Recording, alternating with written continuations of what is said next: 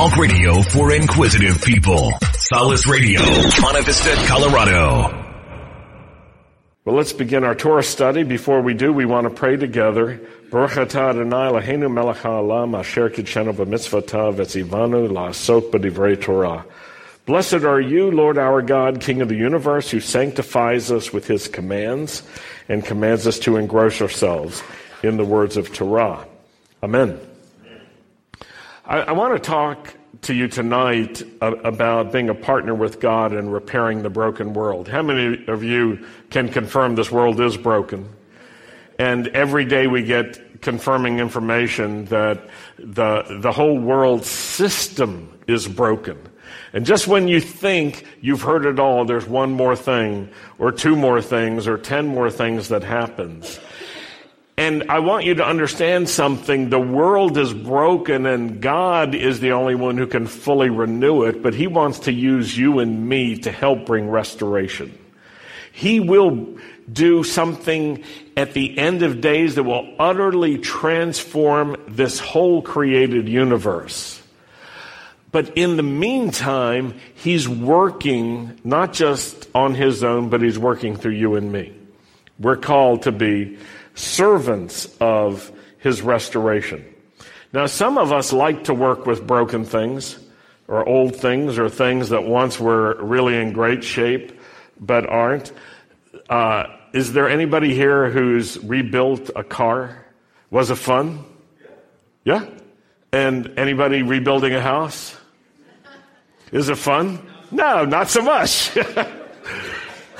It's a lot of work. How many people, let's see, have ever had to rebuild a house or to restore it or renew it or whatever? About half of us have. Restoration and renewal are really part of life. And maybe you're living in a fixer-upper. Who can relate to that? Or you wish it were that good. Not only houses, not only cars need to be restored. Some people restore furniture, restore antiques, restore cars or clothes, or software, restoring software. You got to fix the broken parts of software, right? Some people specialize in restoring businesses or organizations or congregations or people. And the fact is, whether you're a specialist or not, whether you feel called to restoration and renewal and repair, God will put you in a place that's broken, that needs restoration, that needs repair. And it can be a surprise to you until you really get your heart around it. Now, there's another side to this, which is there are people in our lives who are broken. They have broken relationships. They have broken emotions, broken spiritual lives, broken economics, broken ways of thinking. How many of you can relate to that? And you care about such people, and you want to see them restored. You want to see them renewed. You're praying for them for breakthroughs. You're praying for people who are hurt, that they would be healed. You're praying for people who are sick, that they would also be healed. And God is the one who puts this care into your heart. He is the source of all love. And when you notice people and you think about them with care and concern, you're connecting with the Lord. You are connecting with his unique quality. You don't invent love, you receive love. But because you receive the love of God, you can love as well to other people. Now, one of the themes of this week's Torah portion, I believe, is repairing and renewing. How God works to repair and how he renews the brokenness in the world is described in this first reading from Leviticus, Vayikra. Now, you can turn there. We're going to look at Leviticus chapter 4 and chapter 5, a few verses there and some related scriptures. And these particular passages that I want to focus on deal with sin and sacrifice. And it's possible when you read these chapters, that you'll think that they don't apply to you. They're very distant because they're talking about animal sacrifices. They're talking about the whole system of blood sacrifice from Sinai. And some people read these things and they say, oh, that doesn't make any sense to me. It has no application to me. But I want you to understand a few things as we're reading this. These sacrifices are not just about animals and blood. They're about being reconciled to God, being restored to God. And everyone needs restoration. And when we're thinking about animal sacrifices, remember this. The blood sacrifices are now complete in Messiah Yeshua. So whenever you're thinking about the sacrifice that Yeshua has provided for you, the atoning sacrifice, I want you to understand that every component of the blood sacrifices that we read about is summed up in Messiah Yeshua and provided for him. You don't need another temple to be built and animal sacrifices. You have, through your faith and your trust in God, you have the sacrifices of Messiah Yeshua as atoning sacrifices for you. Now, in this passage, there are some fascinating aspects about sin that we're going to look at. And the first thing I just want to underline is this. The passages we'll focus on are describing sins that different kinds of people, or even all kinds of people, can do. There's one verse that says, when you sin. Can you say that with me? When you sin. How many can relate to that? When you sin. It doesn't say if you sin. When you sin. Now, when we start following God, we have a lot to learn. We have to learn about God. We have to learn about his ways. We have to learn what he loves and what he hates. We have to learn about the life of faith. We have to learn about how to have a relationship with God and how to learn about the ways that he works for redemption, his ways of redeeming and reconciling, repairing and renewing. And we have to learn about how God wants us to relate to one another, to relate to the community of faith, and to relate as well to the world at large. Now, this passage begins with this simple Hebrew word, vayikra. Can you say that with me? Vayikra. It means, and he calls.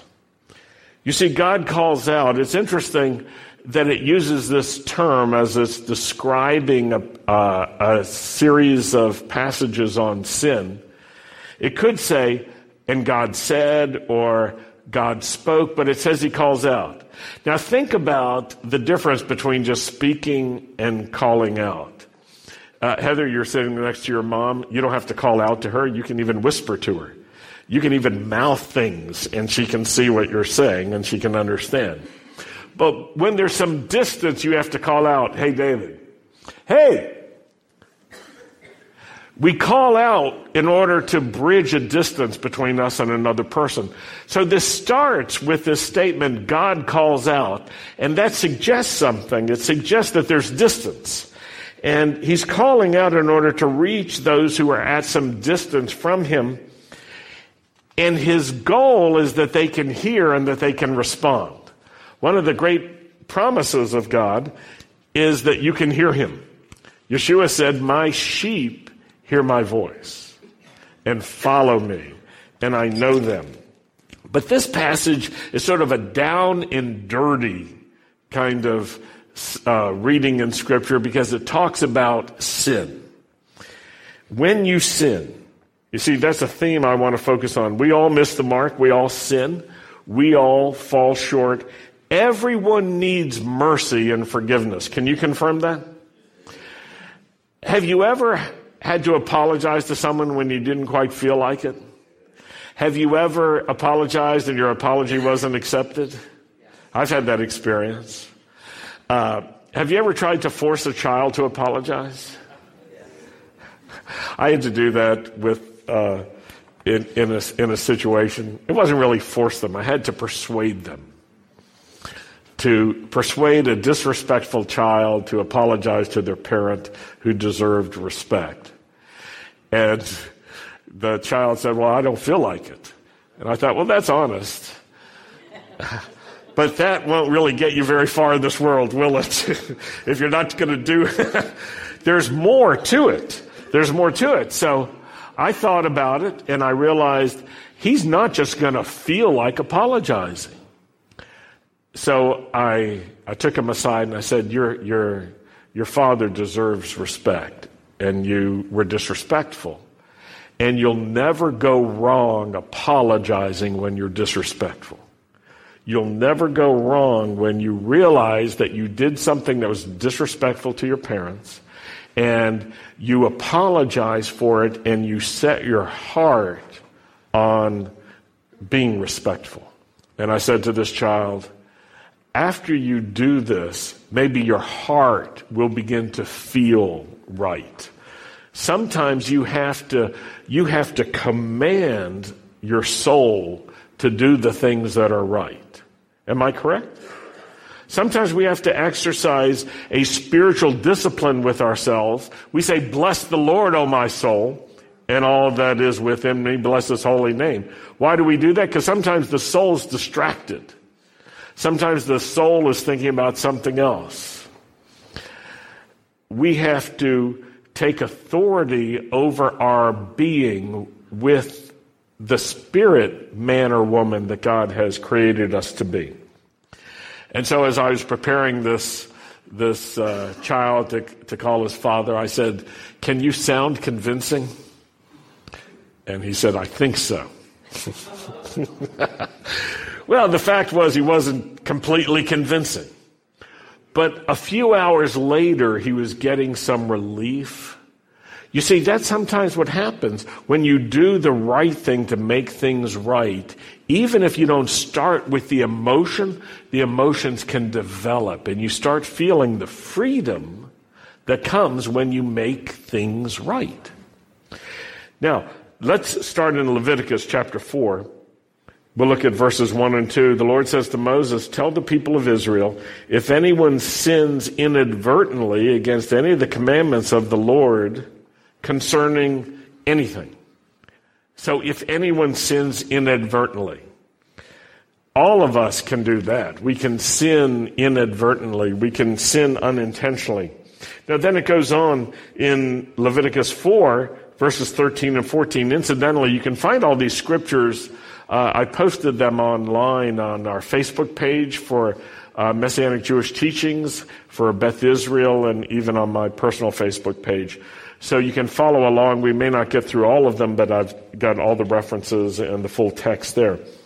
This is Leviticus 4:13. If the entire community of Israel, if the whole congregation, if all the Jewish people makes a mistake, with the congregation being unaware of the matter, and they do something against any of the commandments, any of the mitzvot of the Lord, concerning things which should not be done, they are guilty. Can you say that with me? They are guilty. When the sin they have committed becomes known, then the assembly is to offer, and it goes into details of the sacrifice. You see, there are times when everybody can be ignorant of a matter and not recognize its sin, and then somehow they begin to discover it. And when they discover it, what are they to do? They're to recognize that they committed a sin. When we first come to the Lord, if we come as adults, we may look back at our life without the Lord and recognize all sorts of things that we have regrets about. And it may not stop there. It may be that years later we'll look back and we'll think about things. There may be things that we didn't even think about clearly that happened during our life of faith in God.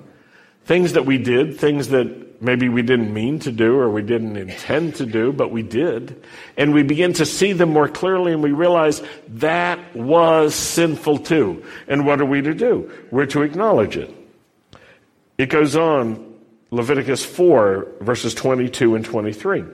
When a leader sins, inadvertently does something against any of the mitzvot, any of the commandments of Adonai concerning things which should not be done, he is guilty. Say that with me. He is guilty. If the sin which he committed becomes known to him, he's to bring us his offering, and then it goes into this. It goes into the details. So there you've got a leader, and then Leviticus 5, verses 2 through 5, when a person touches something unclean, the carcass of an unclean wild animal, a domestic animal, or reptile, he's guilty, even though he may not be aware that he's unclean. If he touches human uncleanness, no matter what the source of his own uncleanness is, and if he's unaware of it, then when he learns of it, he's guilty. If someone allows to slip from his mouth an oath to do evil, or an oath to do good, and he doesn't remember that he clearly spoke this oath, then no matter what it was about, when he learns of it, he's guilty. You see, some things slip out of our mouths. We don't even give them much heed. And then later on, we remember, we're reminded of it. Someone tells us. And what are we to do? We're to say, yes, I'm guilty. Yes, it's true. I am guilty. Now, these are the kinds of sins that I think we can all relate to. Because we can all say things like this: I didn't know. I didn't understand. I didn't mean to. It wasn't my intention. We can all relate to those kinds of sins, but the interesting thing and the most important thing is we don't say that as an excuse. We say that because now we recognize that's an accurate description because we know now.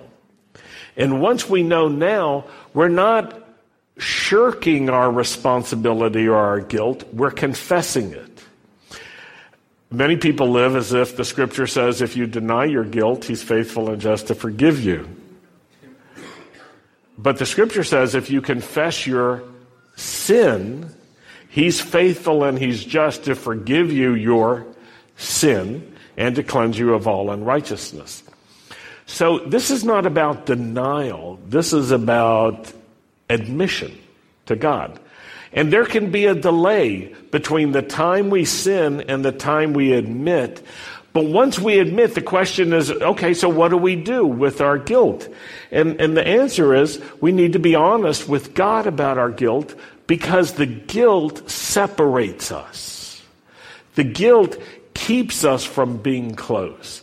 The guilt can work in us where we feel like we can't pray, we can't talk to God, we can't be open. When you have a child who's guilty and ashamed, they tend to hang their head. They don't want to look at you in the eye. They don't want to talk straight to you.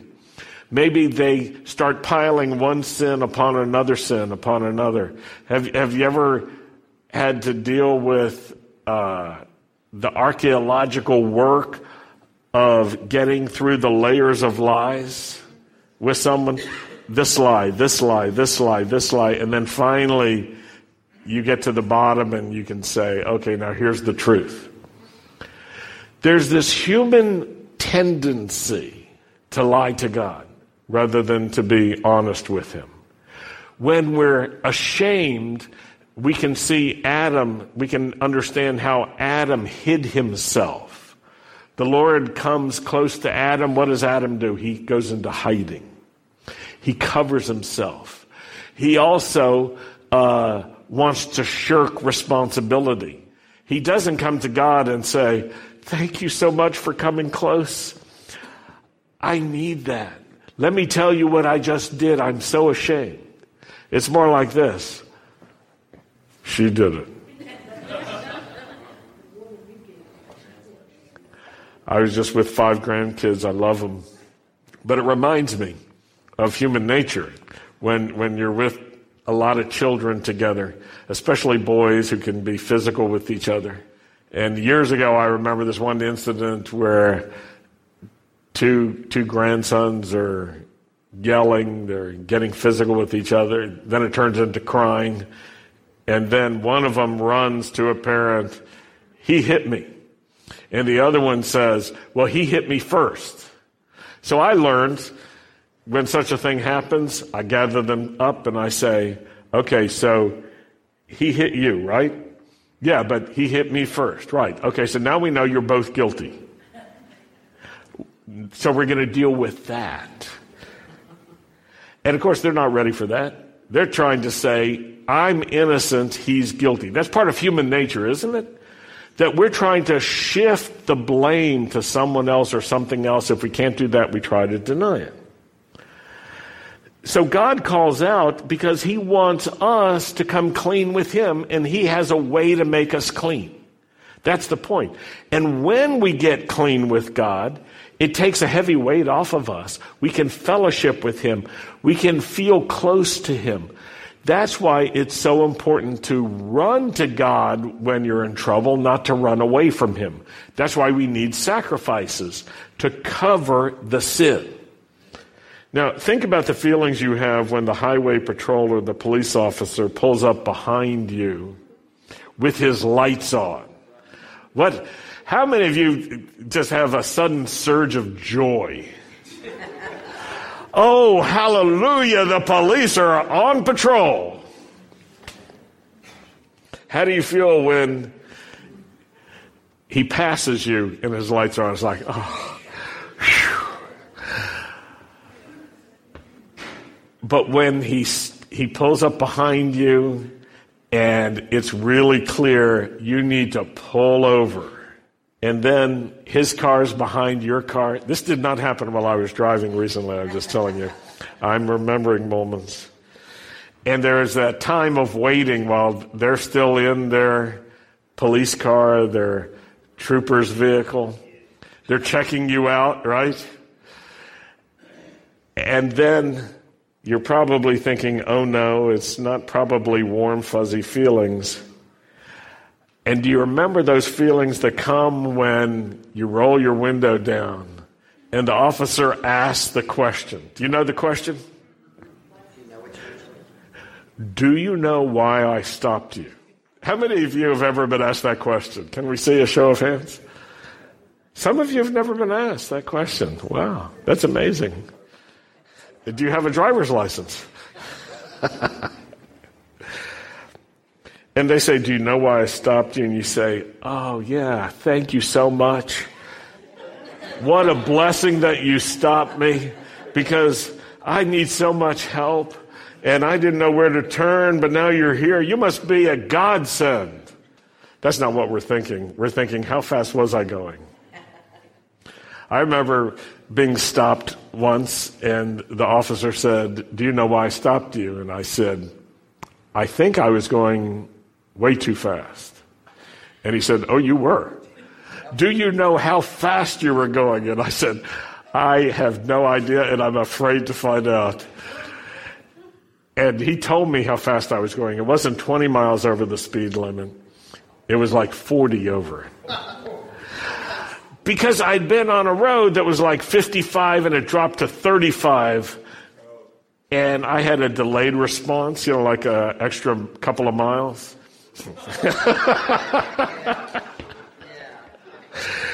And I was, like trying to measure the traffic and how fast we could go. And I must have been going, I don't even want to say. It must have been 70, 75 or something. And the officer said, that's too fast. And I said, you are so right. And I told him the truth. I said, I just got this car 2 days ago. And it's faster than what I'm used to. And it just got away from me. And I said, I am really sorry.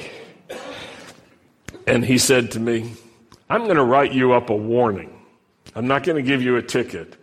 But I can tell you this, as long as you're in our state, I want you to drive our speed limit. I said, yes, sir. And I was on a 2-lane road. I drove 35 when everybody else had been going 55. And traffic accumulated behind me for a mile, almost 2 miles. And when we got to 4 lanes, people were cursing me as they passed me. And I just said, okay, I learned my lesson. You see, they pull us over usually because it's a violation that we've committed, right? Though once I got pulled over, but it wasn't a violation. Sandy and I were in D.C., and we got pulled over by a police officer, and he said a really simple thing. He said, "Do you need help? Because you look like you need help." And what he saw was that this was before GPS. We had a map, and we were like turning it upside down, trying to find where we were and trying to locate ourselves. And it's like a spaghetti in the area we were, a can of worms. We couldn't figure out where we were, so we couldn't figure out where to turn. And so we were like driving erratically, and the map was like getting in front of our faces. And he said, I think you're lost. And we said, we are so lost. And he said, where are you trying to get to? We described it to him, and he said, follow me, I'll take you there. Wasn't that nice? It was more like the Three Stooges were driving a car at that moment, but he was kind to us. The Lord pulls us over, not to convict us. He already knows we're guilty. He pulls us over in order to restore us and to teach us and to help us learn that we may fall short, but we can learn from that situation. We may have sinned, but we can learn in order not to keep repeating it. What's important, don't run away from the Lord when He's showing us that. Just like you know when the police are trying to pull you over, it is not a good idea to try to outrun them. When God pulls you over, you may be embarrassed, you may be ashamed, you may be disappointed, but draw close to Him, roll your window down, tell Him the truth. And then remember this, He's coming not to judge us, but to restore us. If He wanted to judge us, there would be no sacrifice that could cover our sin. Do you get that? He'd find you guilty and say, okay, you're so guilty. There's no hope for you. But just like in the days of old there was a sacrifice, now there is a sacrifice, a better sacrifice, Yeshua. And this passage is to help us remember what to do when we discover something that falls short in God's eyes. What to do when we realize we're not living up to His standards, maybe not even to our own standards. And we may say, I didn't know or I didn't intend to. That can be honest, but that's not the excuse. It's only an explanation. What we need to do is take that step beyond and say, Lord, thank you. Thank you for your sacrifice for me. Thank you for your forgiveness. Because I want to become more like you. I want to be renewed. I want to be transformed. You see, we're honest with God when we admit our sins to Him. And we don't try to shift the blame off of ourselves, but we take responsibility. Now, this whole passage is not for people who reject the sovereignty and authority and the goodness of God. Not for people who live in rebellion to God, but for people who honestly want to be disciples of the Lord, and yet who find that they fall short. You and I aren't perfect. You and I will sin. You and I will fail, sometimes inadvertently. Sometimes we just give in to our lesser nature, if you will, to our appetites and our impulses and so forth. And we need to respond to God when He comes to us. His Holy Spirit will minister to us. Now, this is what we learn. When we learn how God works to restore us and to repair us, it teaches us so that we can work and relate with other people in the same way that God relates to us. God's not just trying to find you guilty in order to sentence you. He wants to restore you. And when you receive restoration from God, it enables you to be useful to restore other people. When God's merciful with you, you can be merciful to others. When God heals you, you can encourage other people and pray for their healing. When God is patient with you, you can be patient with others. Yeshua tells a terrible parable about those who don't show forgiveness even though they were forgiven. They're turned over to the tormentors, he says. There's a torment that comes to us when we don't show people the mercy, the forgiveness that God has shown us. Now, next week we're going to be celebrating Purim, and Esther learned that God had a plan to fix the broken world that she was living in, and her elevation as queen was all about God wanting her to serve him at a time of danger, and a time of darkness, and a time of threat. She was tempted to look out for herself and to forget what God wanted. But I can tell you this, you and I are not called to hide from the problems of the world, and we're not called to just curse the broken world. We're called to minister to the broken world. We're called to serve the Lord in this broken world that we're living in. We're called to bring light, and God's love, so that God can do his work of renewal and restoration and spread it. How many of us were sinners? Still are. But we're not in rebellion. We're submitted to God even though we continue to fall short, even though we're imperfect. And how many can say God has been patient with us? This helps us understand we can be patient with others. We can help others. And from the abundance of mercy and love and restoration that we've experienced, you know what? We can give out to other people the exact same kind of thing. There's a phrase in Hebrew, tikkun olam. It means to mend the world or repair the world or even to complete it in its imperfections. And you and I are called to serve tikkun olam, to serve the repairing and the restoration of the world. In your heart is a yearning for, a desire for, and an expectation of a coming perfected world. But now it's not in that condition. We yearn for it. We hope for it, we pray for it, but in the meantime, we have to work as servants of the Lord to bring about any kind of repair that we can do, any kind of restoration.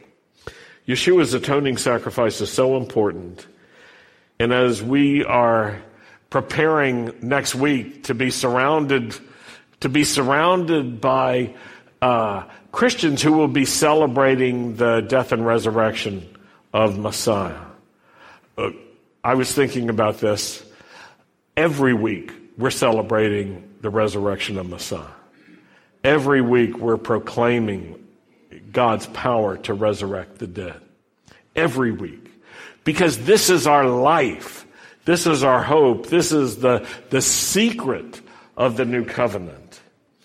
Yeshua's atoning sacrifice is so important, but his ministry goes far beyond that. He rose from the dead. He returned to heaven in order to send his Holy Spirit so that the Spirit of God could renew you and could clean you up and give you power as servants of Messiah.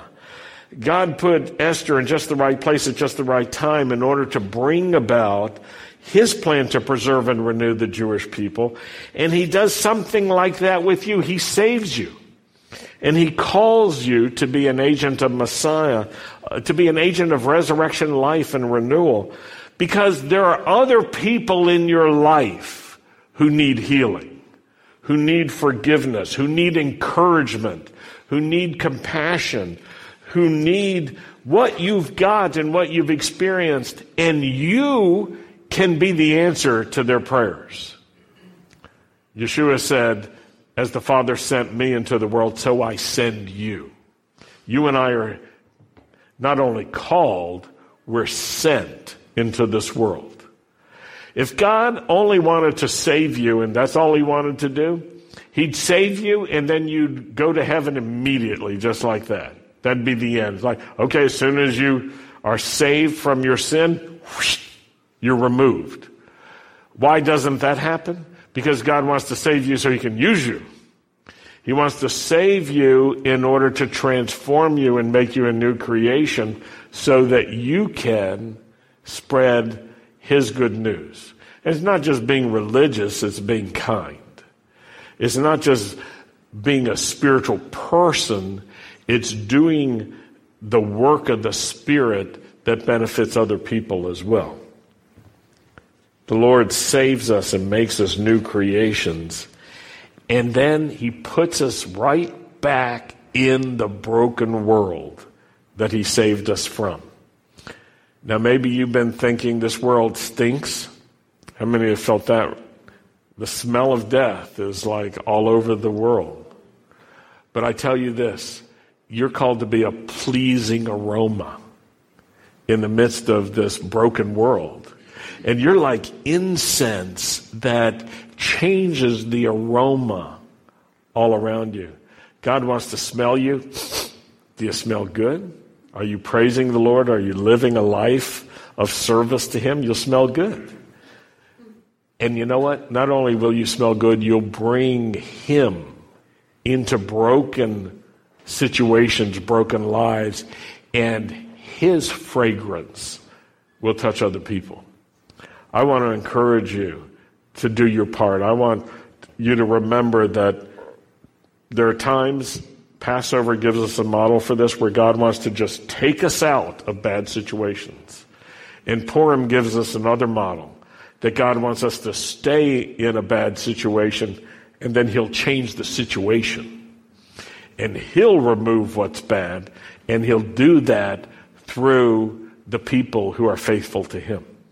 And he'll work through their faith and through their faithfulness. Now, you may be in a situation that God wants to change, and he wants to change it by you staying put and being a man or woman of faith, a child of faith who makes a difference.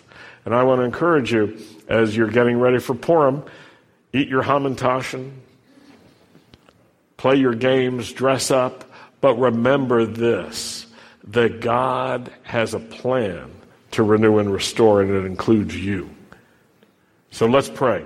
Lord, thank you for Purim that's coming.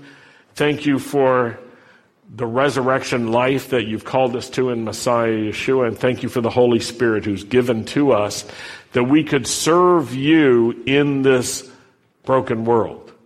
And we could be people who bring renewal and restoration and hope to the world that has lost its way.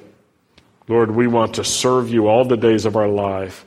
We want to be faithful to you. We thank you for the atoning sacrifice of Yeshua, who has secured for us forgiveness and reconciliation with you.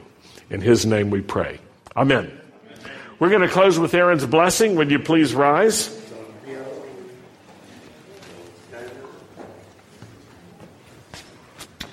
Happy birthday. Can you join me in saying happy birthday, Michael? Thank you. You didn't expect that right now, did you? I Okay, didn't. good. He's glowing. Yivarechecha Adonai v'yishmerecha. Ye'er Adonai panav elecha v'yichunecha. Yisa Adonai panav elecha v'yasem lecha shalom. The Lord bless you and keep you. The Lord cause the light of his face to shine upon you. The Lord be gracious to you. The Lord lift up his face to you and give you his peace. In the name of Yeshua, the Prince of Peace. Amen. Shabbat Shalom.